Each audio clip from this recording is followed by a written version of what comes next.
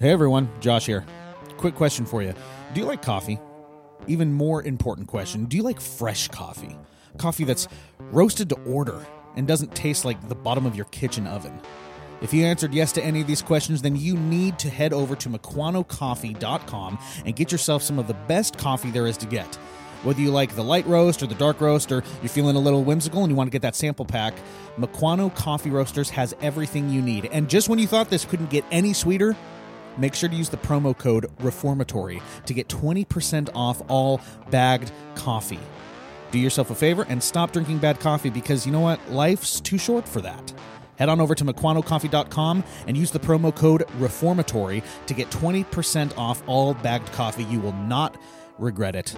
Thanks, and now on to the show.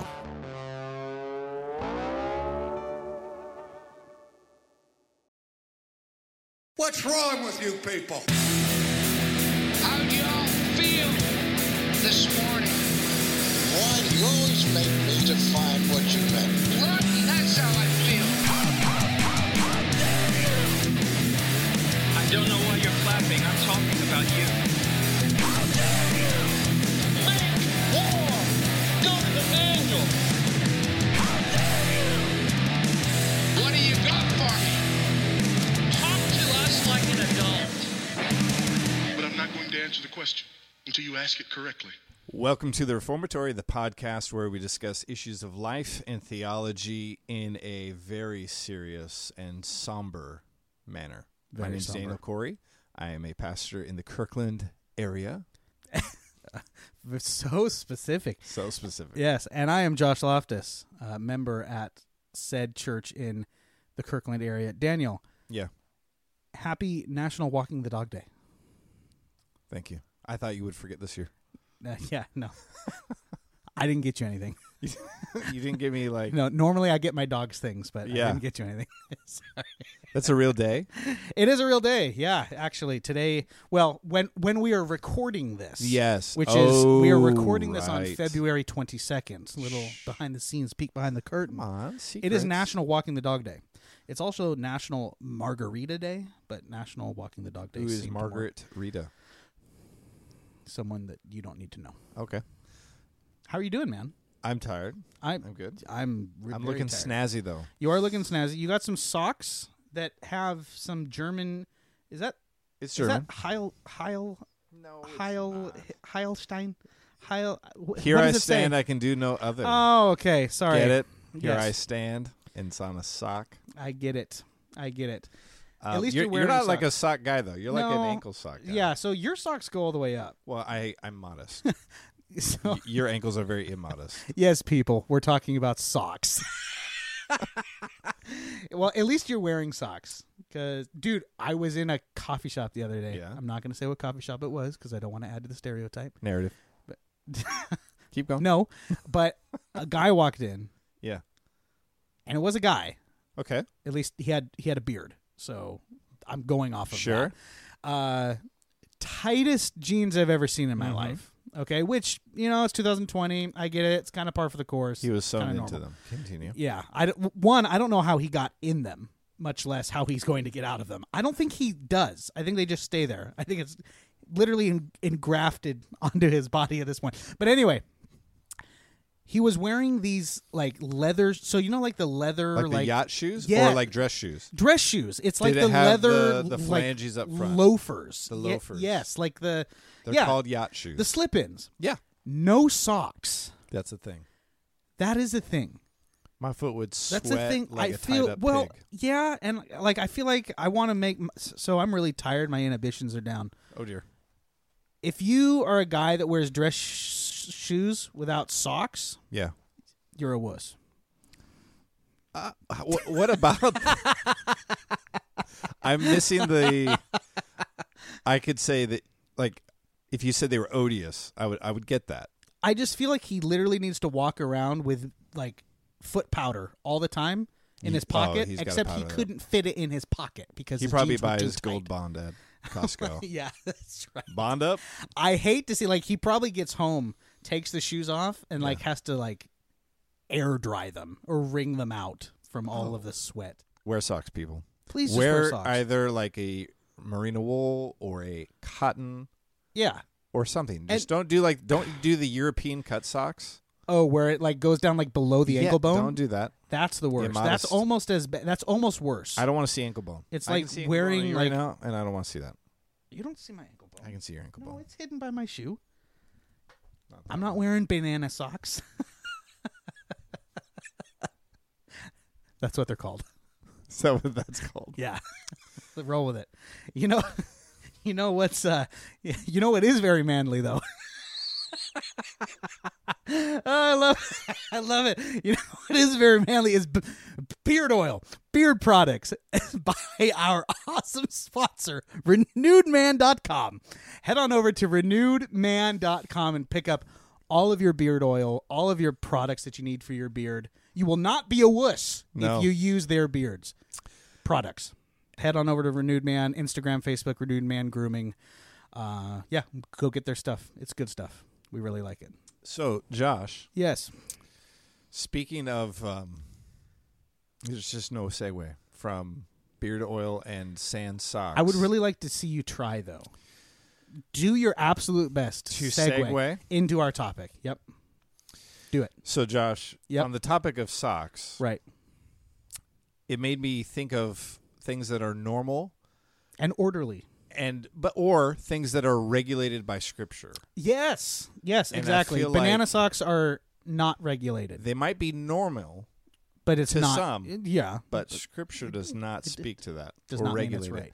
Which reminds me of the regulative and normative principle of worship. Oh, dude, me too. That's exactly. When I saw that guy in narrative and without the socks, I was literally thinking, this is why we need the regulative principle. This is why.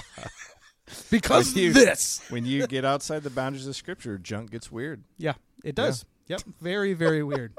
So we're talking about the regulative principle within the confines of specifically church, right? Our order of service, our liturgy, if you will. I will. So Daniel, let's do our listeners a favor here. Let's assume somebody's listening. They have no clue what liturgy is. Maybe they have kind of an okay idea, and they think it's Catholic or they think it's really Lutheran. Sure. Explain to us, what is liturgy? Well, so can I back it up? I love taking your question and then I just back it up. You a step do and it talk all the about time, what I and want to it anyway. drives me insane. Well, I gave you a softball of a segue. So of what we need to define terms first before we do. Talk about but stuff. first question: does God care about how His people worship? You're going to precept me. Yes. That's what you're gonna do. Yes, He does care. True. Yep. God cares how His people worship. Yeah. And if you doubt that, you could flip on over to Leviticus chapter 10 and ask Nadab and Abihu, when they worshiped God with strange fire, how it went for them. Abihu. Abihu. Nadab and Abihu. I didn't say it wrong. That's fair. Abihu. Yeah. God did not like how they worshipped. No. They offered up some strange flames, some strange fire. And there's an interesting pattern there. It says that they offered fire which God did not command them. Right. And so there's a theme that goes on through all of Scripture, that we should worship God in the way that He has commanded us to. So there's two big schools of kind of figuring out what we should do. One would be the normative principle, which kind of says, what is not forbidden in Scripture is kind of fair game. So you can have flag waving. You can have interpretive dance. You can have like different really just listing things I've seen. You have like a foot washing station and a art station and a sock washing station. A sock wash. I've never seen that, honestly. See, yeah, the foot washing station is for all the guys that don't wear socks. Golly. The other big system would say that it's not just things that are forbidden, but we want to see these things positively displayed in Scripture or told this is how people should come near to God. Right. So we as Reformed Baptists, we would be on the regulative side of things. We would say, you know what? we think God's pretty clear in His Word as to how people should worship Him. Right. And we want the Bible to inform how we worship. Right. Not just like, hey, stay away from the bad stuff and kind of every man do what's right in his own eyes. Right. We don't think that's how we should worship. Ill-fitting khakis, King James Bible only during service. Right? The Bible didn't command those things. No prohibitions or commands for khakis or for King James Bibles, though some would think that there are for both. So we would hold to the regular principle. The Bible should inform how we worship. Right. And so in that conversation, when we talk about liturgy, most people think when you say the word liturgy, the L word, they think you are talking about basically a Catholic service. Right. Whereas the word liturgy it means service. Mm-hmm. Or an order to the service. So everyone has a liturgy. Right. The issue is very few people or very few churches think through the logic of their liturgy. So even churches where it's like seemingly chaotic, if you observe it over the course of weeks, there's actually like this odd ebb and flow. Oh, there's yeah. Even in like very charismatic ones. Certain things usually follow certain things. The snake handling always comes before the poison. Well, it has to. Or is it the other way around? Well, yeah. I mean, I think it depends on the denomination, right? So there's even in what seem to be very chaotic services, there tends to be a flow. There tends to be a pattern or a logic that go. Well, actually, not logic. A pattern. We'll just stick with pattern. Yeah. And there are more developed. What's a common pattern for most people? There's like the welcome. Yep. The announcements. Welcome, announcements. 20 minutes of announcements. Yeah, 20 minutes of announcements. Usually a song or two. Really awkward greeting time. Yes. Right. Where you shake your neighbor's hand. Yeah, it's where you turn to your neighbor and greet them, which is literally the introvert's worst nightmare. I have known, I know people who have not gone to churches because of the greeting time. I'm not saying that's right. I'm not sanctioning that. You're just saying I'm what just is. saying. I'm just saying it for how it is. Some of those churches, y'all need to shore that up a little bit. We did. I was at one church that I was a member at, and my friend was leading the service, and he's like, "Get up, tell your neighbor like you're excited God saved them." Yeah, and those I are turned the worst. around, Those are and really the worst. it just came out. I was like, "Man, I can't believe God saved you." That sounded weird. That sounded. Just give me a hug, big boy. Where's the coffee? Yeah. I'm gonna go hide in the bathroom. There's the awkward greet. So real story.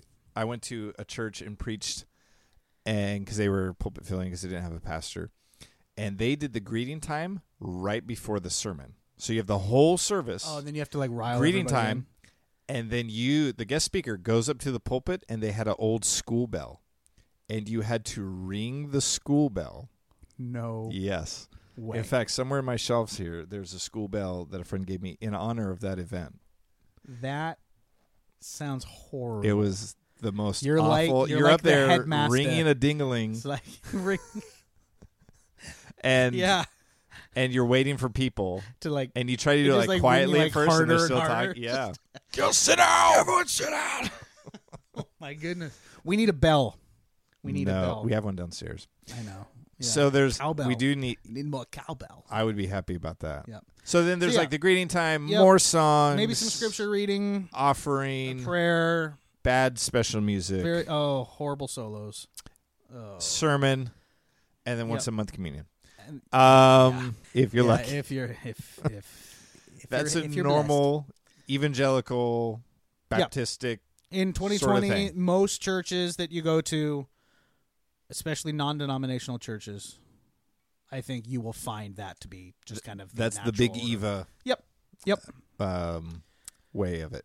Yep. But those who would hold to a regulative principle, so that'd be kind of a normative principle thing.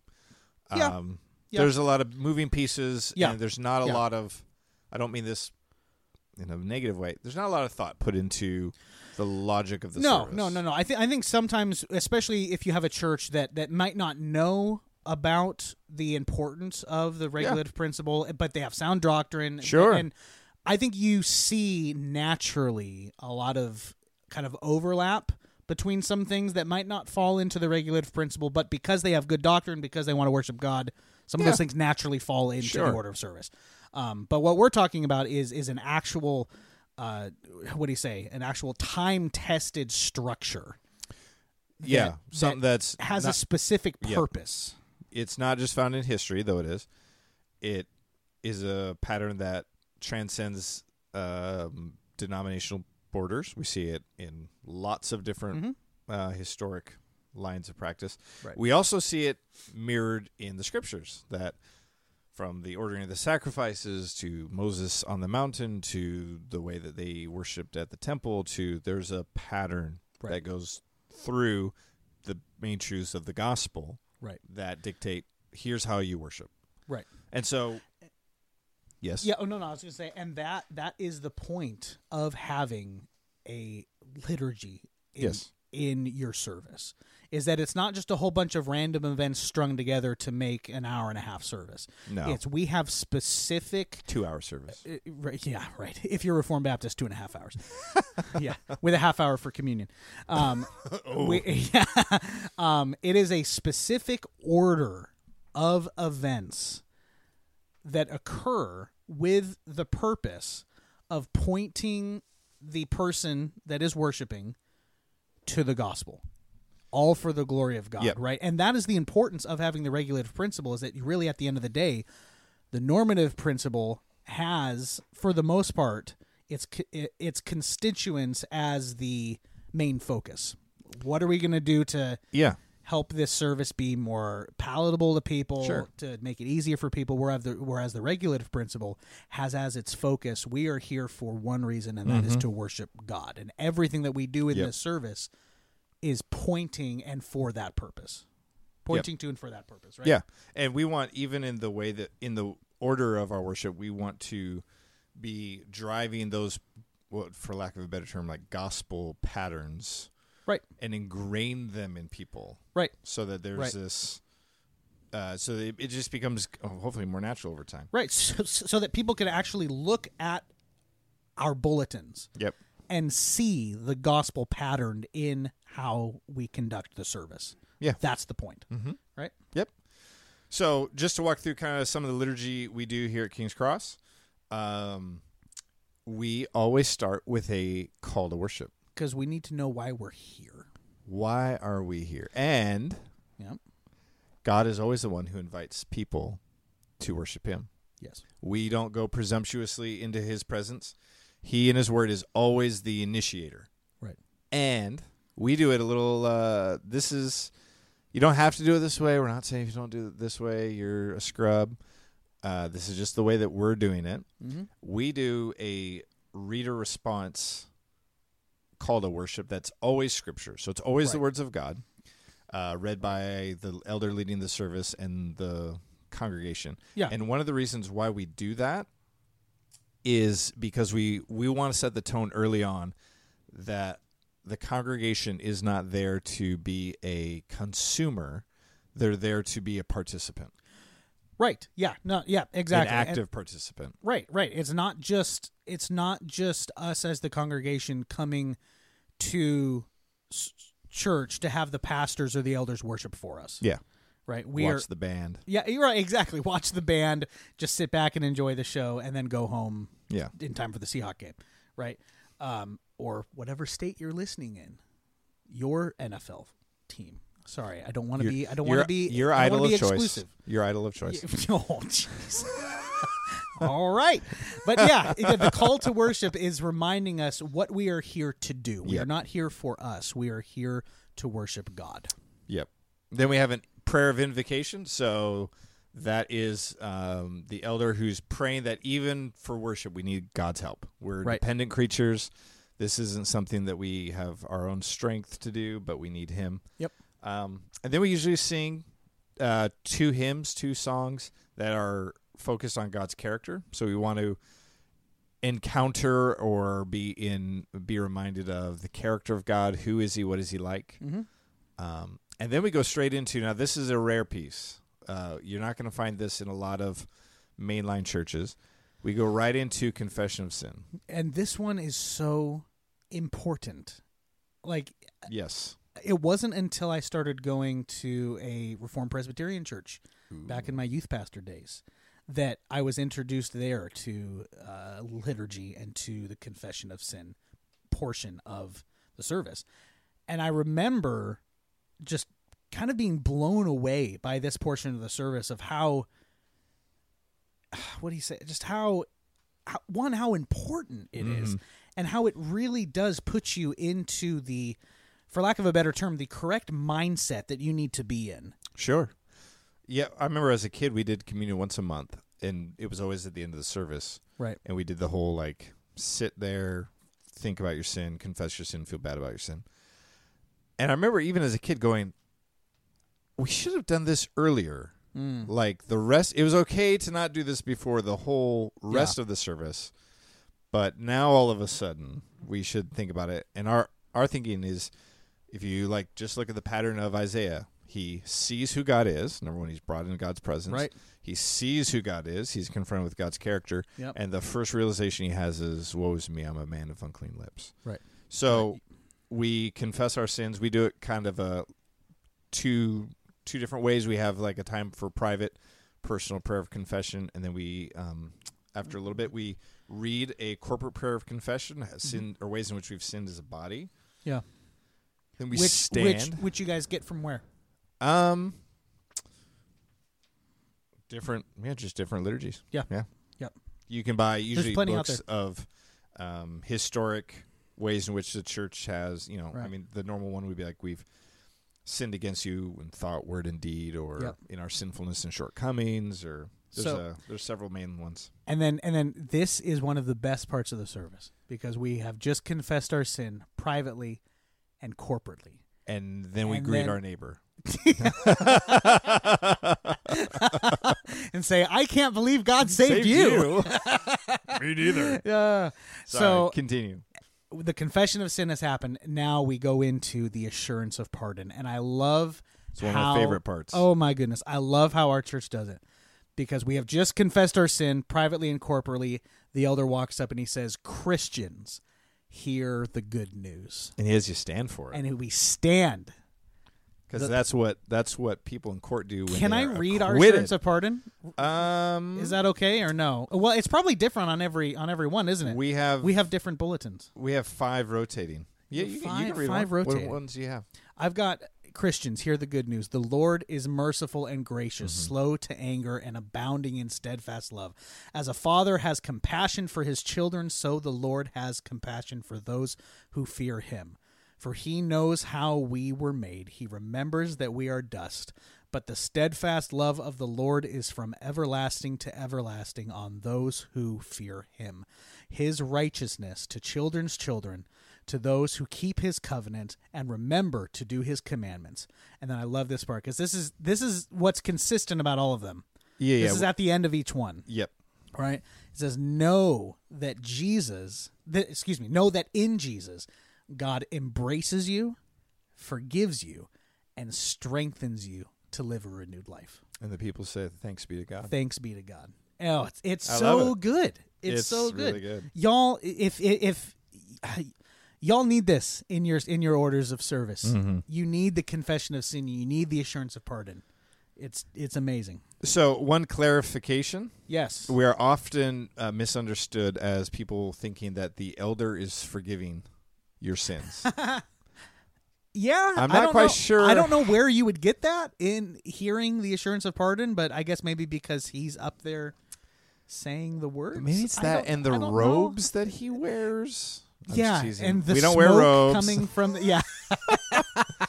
So for assurance of pardon, we Right. always read word for word from the scriptures. Right. So this is God's word speaking, assuring his people that they are forgiven. So good. The only words that aren't directly from Scripture is the end, know that in Jesus God embraces you, forgives you, and strengthens you. Those are all biblical thoughts and repercussions. Well, yeah, I mean, and I love the imagery. It's literally the father and the prodigal son. Yep. The father embraces him, and because of what Christ has done for you, God now embraces you as his son, as his daughter. The imagery is... It's rich. You can't beat that, man. It's so good. And then we go straight from there into singing. Yep. And the songs are kind of usually... Special music. No. We don't do that. He touched me. Oh. We would have to go back into Confession of Sin right after that. Yeah. Yep. We go right into songs that are redemption focused, so Thanksgiving based, celebrating what God has done in the gospel. Right. And then we have another time of confession, not of sin. Confession means saying the same thing as God. Yes. So when it comes to my sin, when I confess my sin, I say the same thing about my sin as God says. Right.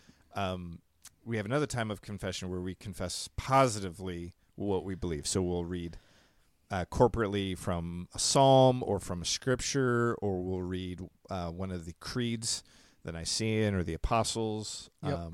We want to take God's word and truth on our lips. We also want to hear it spoken by others in the church. And then we have a time of pastoral prayer, praying for the needs of the body. Because of the access that's granted in the gospel, right? We now have right to go boldly to his throne of grace and seek help. So we call on his name for help in pastoral prayer. We worship by the giving of offerings, more singing. Then we hear from his word read, his word preached. And then we have a time for... After the sermon, we have a time for congregational prayer. So we've got time for folks in our body to lead out and pray, asking God to change their hearts in regards to what they've heard. Right. Yeah, praying the truth and applying it to the body. And then one thing we do every week is communion.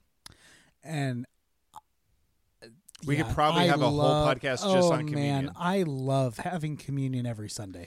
Does it get old? Never. Does it get... Never once gets old? old. Does it lose its specialness? Never once. Does it get richer? It is literally the highlight of every service. Your preaching's great. It shouldn't be... But it's not as good as communion. It is to the point now where if I don't have communion on a Sunday, like if I'm somewhere else and they don't have communion, I feel like I missed out.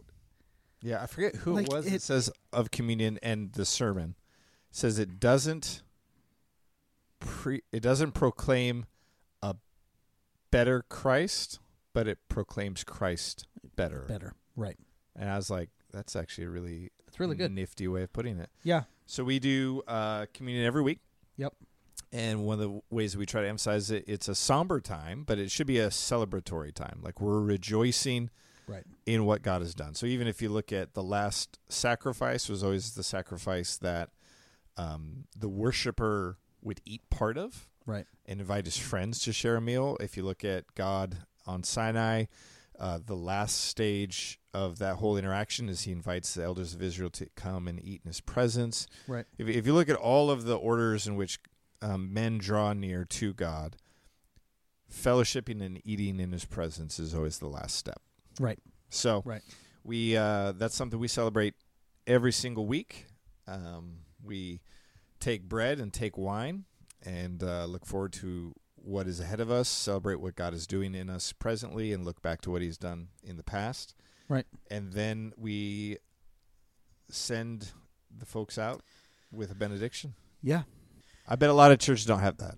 Yeah, I think a benediction, I mean, it wraps everything up, I think, very well. But then I think good benedictions also kind of, it gives you basically the so what of the service. Mm-hmm. And it's like, so I think a lot of benedictions will give the, what do you say? Will give the, basically the marching orders then of the Christian. Yeah, the what now. Right. Right. After everything we've just experienced, the confession of sin, assurance of pardon, receiving the word, communion, it gives us now this is what you do now in light of this. So I've seen that.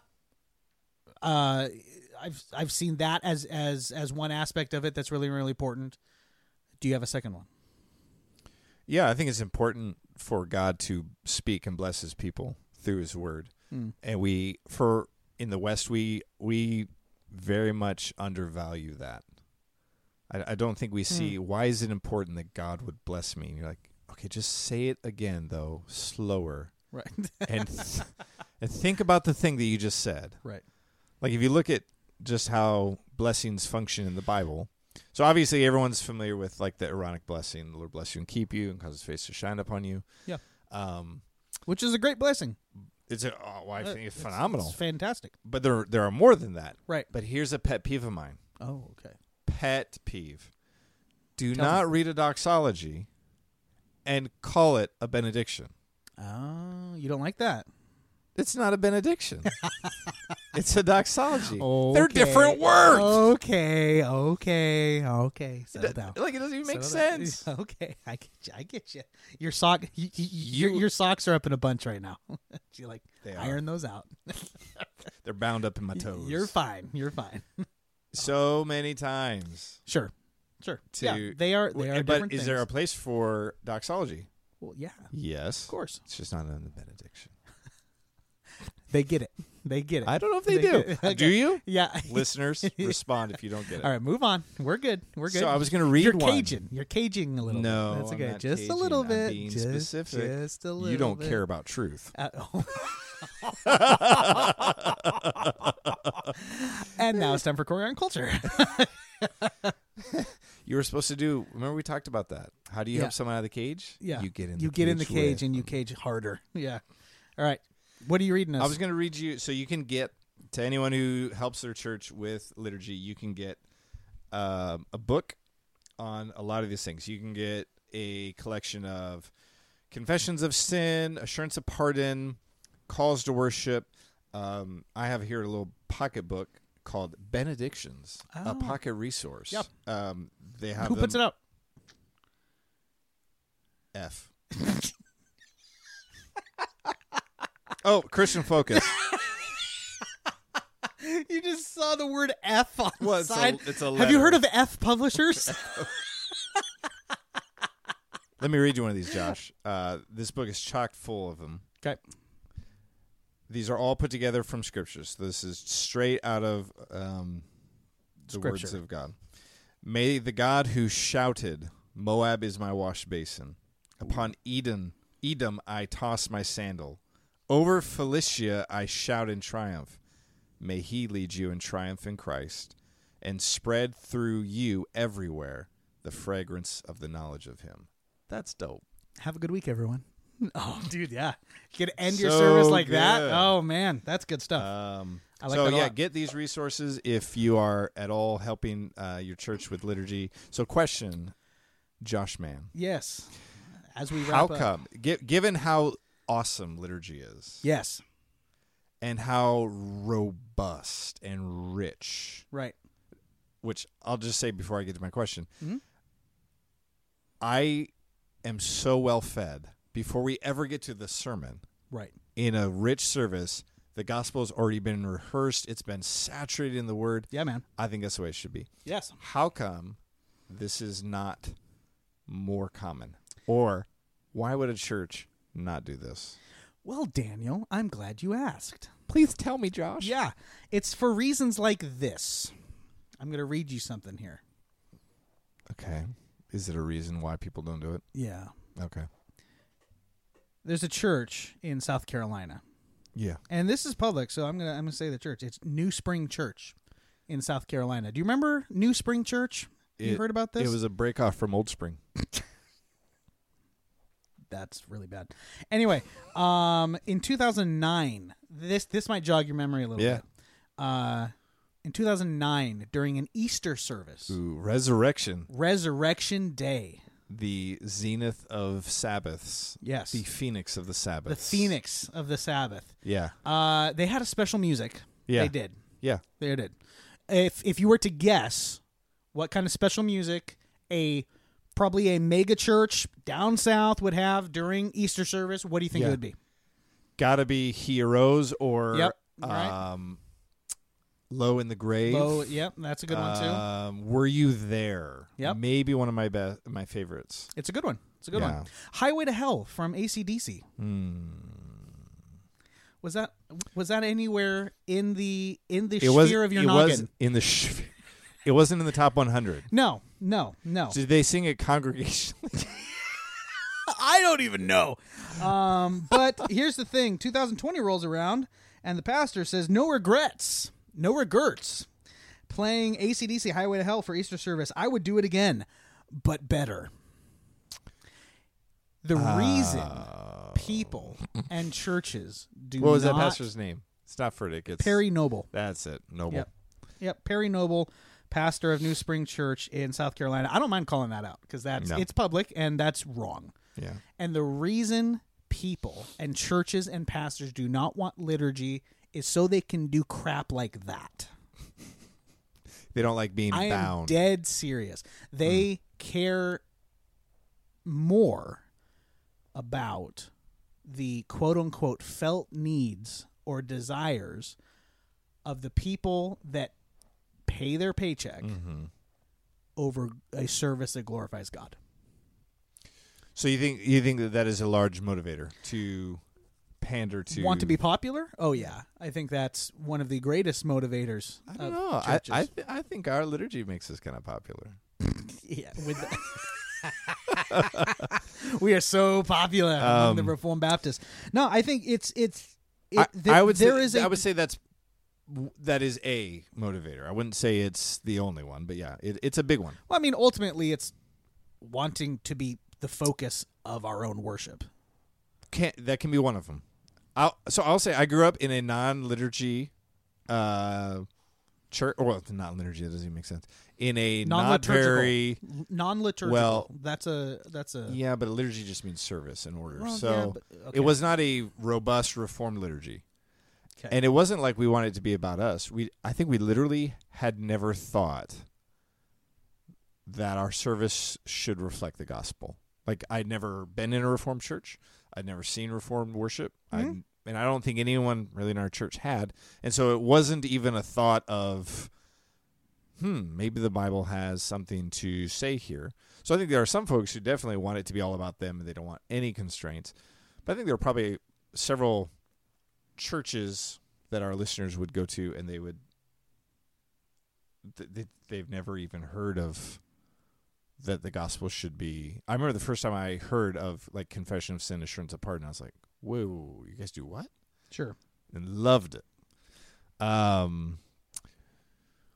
How you could hear of it and read of it, like if you read Brian Chappell's Christ-Centered Worship, or if you read Michael Horton's A Better Way, those were really influential for me. But if you could read those and then walk away and not change, that would be the harder pill for me to swallow. That's the harder one for me. One critique that I hear a lot about people not liking a liturgy, or if someone comes in and experiences a church that has a more structured liturgy, then they're like, it's just not my thing, not something I like. Yeah. How do we? Does this mean that we should just be stuffy and boring? Yeah. Is that yes? So here's a phrase we have. Yeah, old is gold. Oh no. Oh no. No, I'm gonna go around the church and collect all the doilies. Not only should liturgy not be old and stuffy, right, but should be fresh, zealous, wholehearted, enthusiastic, and rich. Right. So because it flows out of the gospel.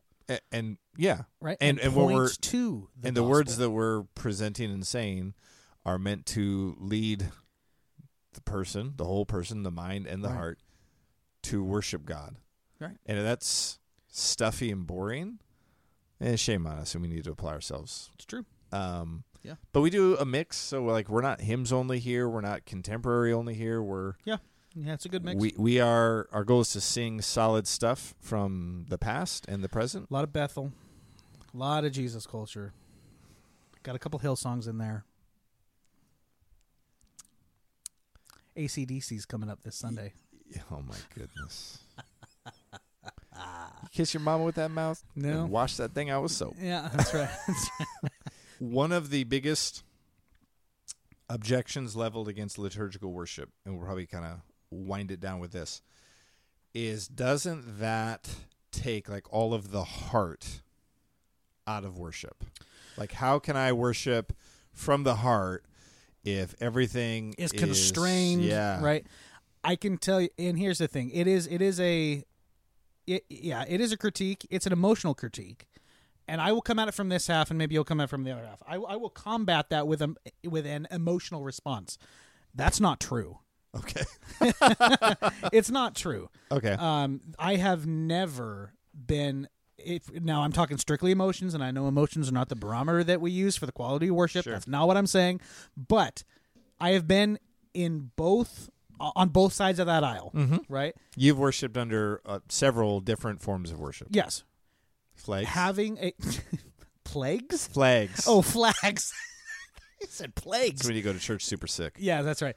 I have never experienced such gospel-centered worship and gospel-centered, directing my emotions toward the correct thing.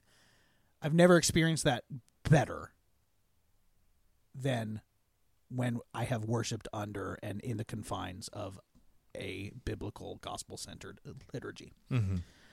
It just hasn't happened. So you would say you've not experienced that? No, I haven't experienced that. And if In somebody fact, you've comes experienced away, the opposite. I have experienced the drastic opposite. And if somebody's coming away from a liturgical service with that, I would say, well, okay, it might be them. Maybe they're wanting some spiritual high that just is unrealistic. Sure. Or on the other end, maybe the church isn't doing their liturgy right. Like if it's boring and if you're just kind of dragging on, that's not worship. Sure. Right? So it could be one of those two things. Yeah. I think anything we do has the possibility of becoming rote and heartless. That's the natural consequence of it, right? Like Right. You could do that. I don't think there's anything inherent in it that demands that. So those who would have a hard time with like reading and responding, like where, you're reading through something and they would say like, I'm so confined. I've talked with folks who've come to church and we weren't their cup of tea. Yeah. And their thing was, well, I don't feel like I'm worshiping because it's not flowing from the heart. Because we read prayers. Sure. It's not a quote unquote natural outflow. Sure. Right. Yeah. But which I tell them, you get that all of our songs are liturgical prayers that are all spoken in unison to a melody. Yeah. Like that every song that we sing, it's not like we don't like free riff, like free worship. Everyone sings what's right in their own eyes. Right. Like we sing words that are thought out, right, set out well and ordered. And that doesn't seem to hinder us. No. So what's wrong with extending that? Now, I don't think it should all be scripted where it's like every single word that's spoken has to be thought out. But Sure. I don't think that intentionality and being careful kills worship. In fact, I think it can be a tremendous help in worship. Yeah. And I think it's important to, as you are coming into a church service, taking inventory of why you're there. Yeah. Right. And again, I want to be balanced, but if somebody is coming in wanting that and needing, I will say, needing that emotional high in order for them to consider it as worship, I would probably, want to lovingly have a conversation and be like, hey, maybe some of the expectations you have, or maybe some of your definitions that you have for worship might not be as scripturally aligned as they could be. Sure. Right. And those kind of conversations can be had. Yeah. Yeah. And we would say that emotions should accompany worship. Of course. But they're not the end goal of worship. No. So just like it's wrong to seek emotions only, like that's a ditch. Yep. The other ditch in the Reformed ditch is that we No say emotion. all the right things. We draw Stoic. near with our mouth, but our hearts are far from him. Right. That seems like the biblical Yep. thing. Yep. It's good stuff, man. This song, I am actually dipping my toe. Ooh. I'm throwing you a bone on this one. Not only is this very nostalgic for me, because I can actually I can remember the time and place I heard this song for the first time, and it changed my life. I'm throwing you some Christian 90s. So you were like 4 when this song came out. No, stop with 3? the degrading comments. You're being mean to me. What is this song? You are being Is in the mean. 90s. It is, yeah. Who's it by? Newsboys. I'm not going to tell. No, listen while I talk. You're so rude. I swear. Start over. I'm going to burn your Start beard over. off. No, I'm not starting over. You're gonna burn my beard over? 1990. You're keeping all this because I want our listeners. I'm looking at my producer right now. I want our listeners to hear what I go through on a daily basis. Weekly. Thank you. Don't cut it out. Don't cut. I want all of this in. I want them to hear. Okay, this song came out on this album came out on June 20th, 1990. Ooh. I'm not going to tell you the band or the song because that would ruin it. That would ruin it. I think our listeners are going to like this. Mm-hmm. At least our old, maybe slightly older than you and I generation of listeners. Okay. All right. Here we go.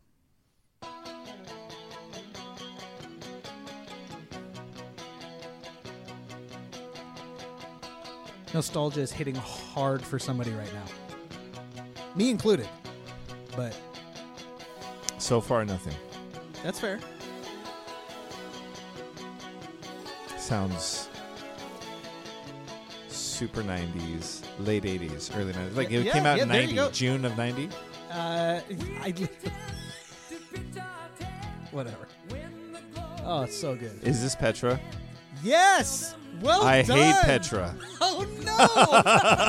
How can you hate Petra? I hate Petra. They are so good, dude. No. Oh, my goodness. They're everything Petra. that's wrong with Christian music. I love this song. So this song is on my, top 10 of Petra songs. It's not my number 1, but I actually did a blog post on my top 10 Petra songs. Yeah, I think people, if you like Petra, go read it. It's such a good song, man. Beyond belief. How do you not like this? What is beyond belief? Are you listening to the words? Like, what's beyond belief? Like, what's shine? I don't know. It's Christian 90s. There's no point. Let your light shine before men. Oh, okay. Yeah, sure. They had the Bible verse. All right, whatever. Let's see where it breaks down.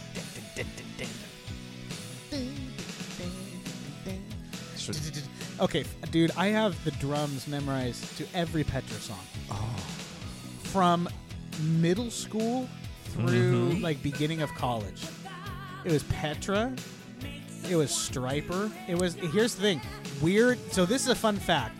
I don't take pride in this because I think it's actually kind of weird. Yeah. I can go toe-to-toe with 8 Christian 80s bands with any dude in his 50s. Any Christian dude in his 50s.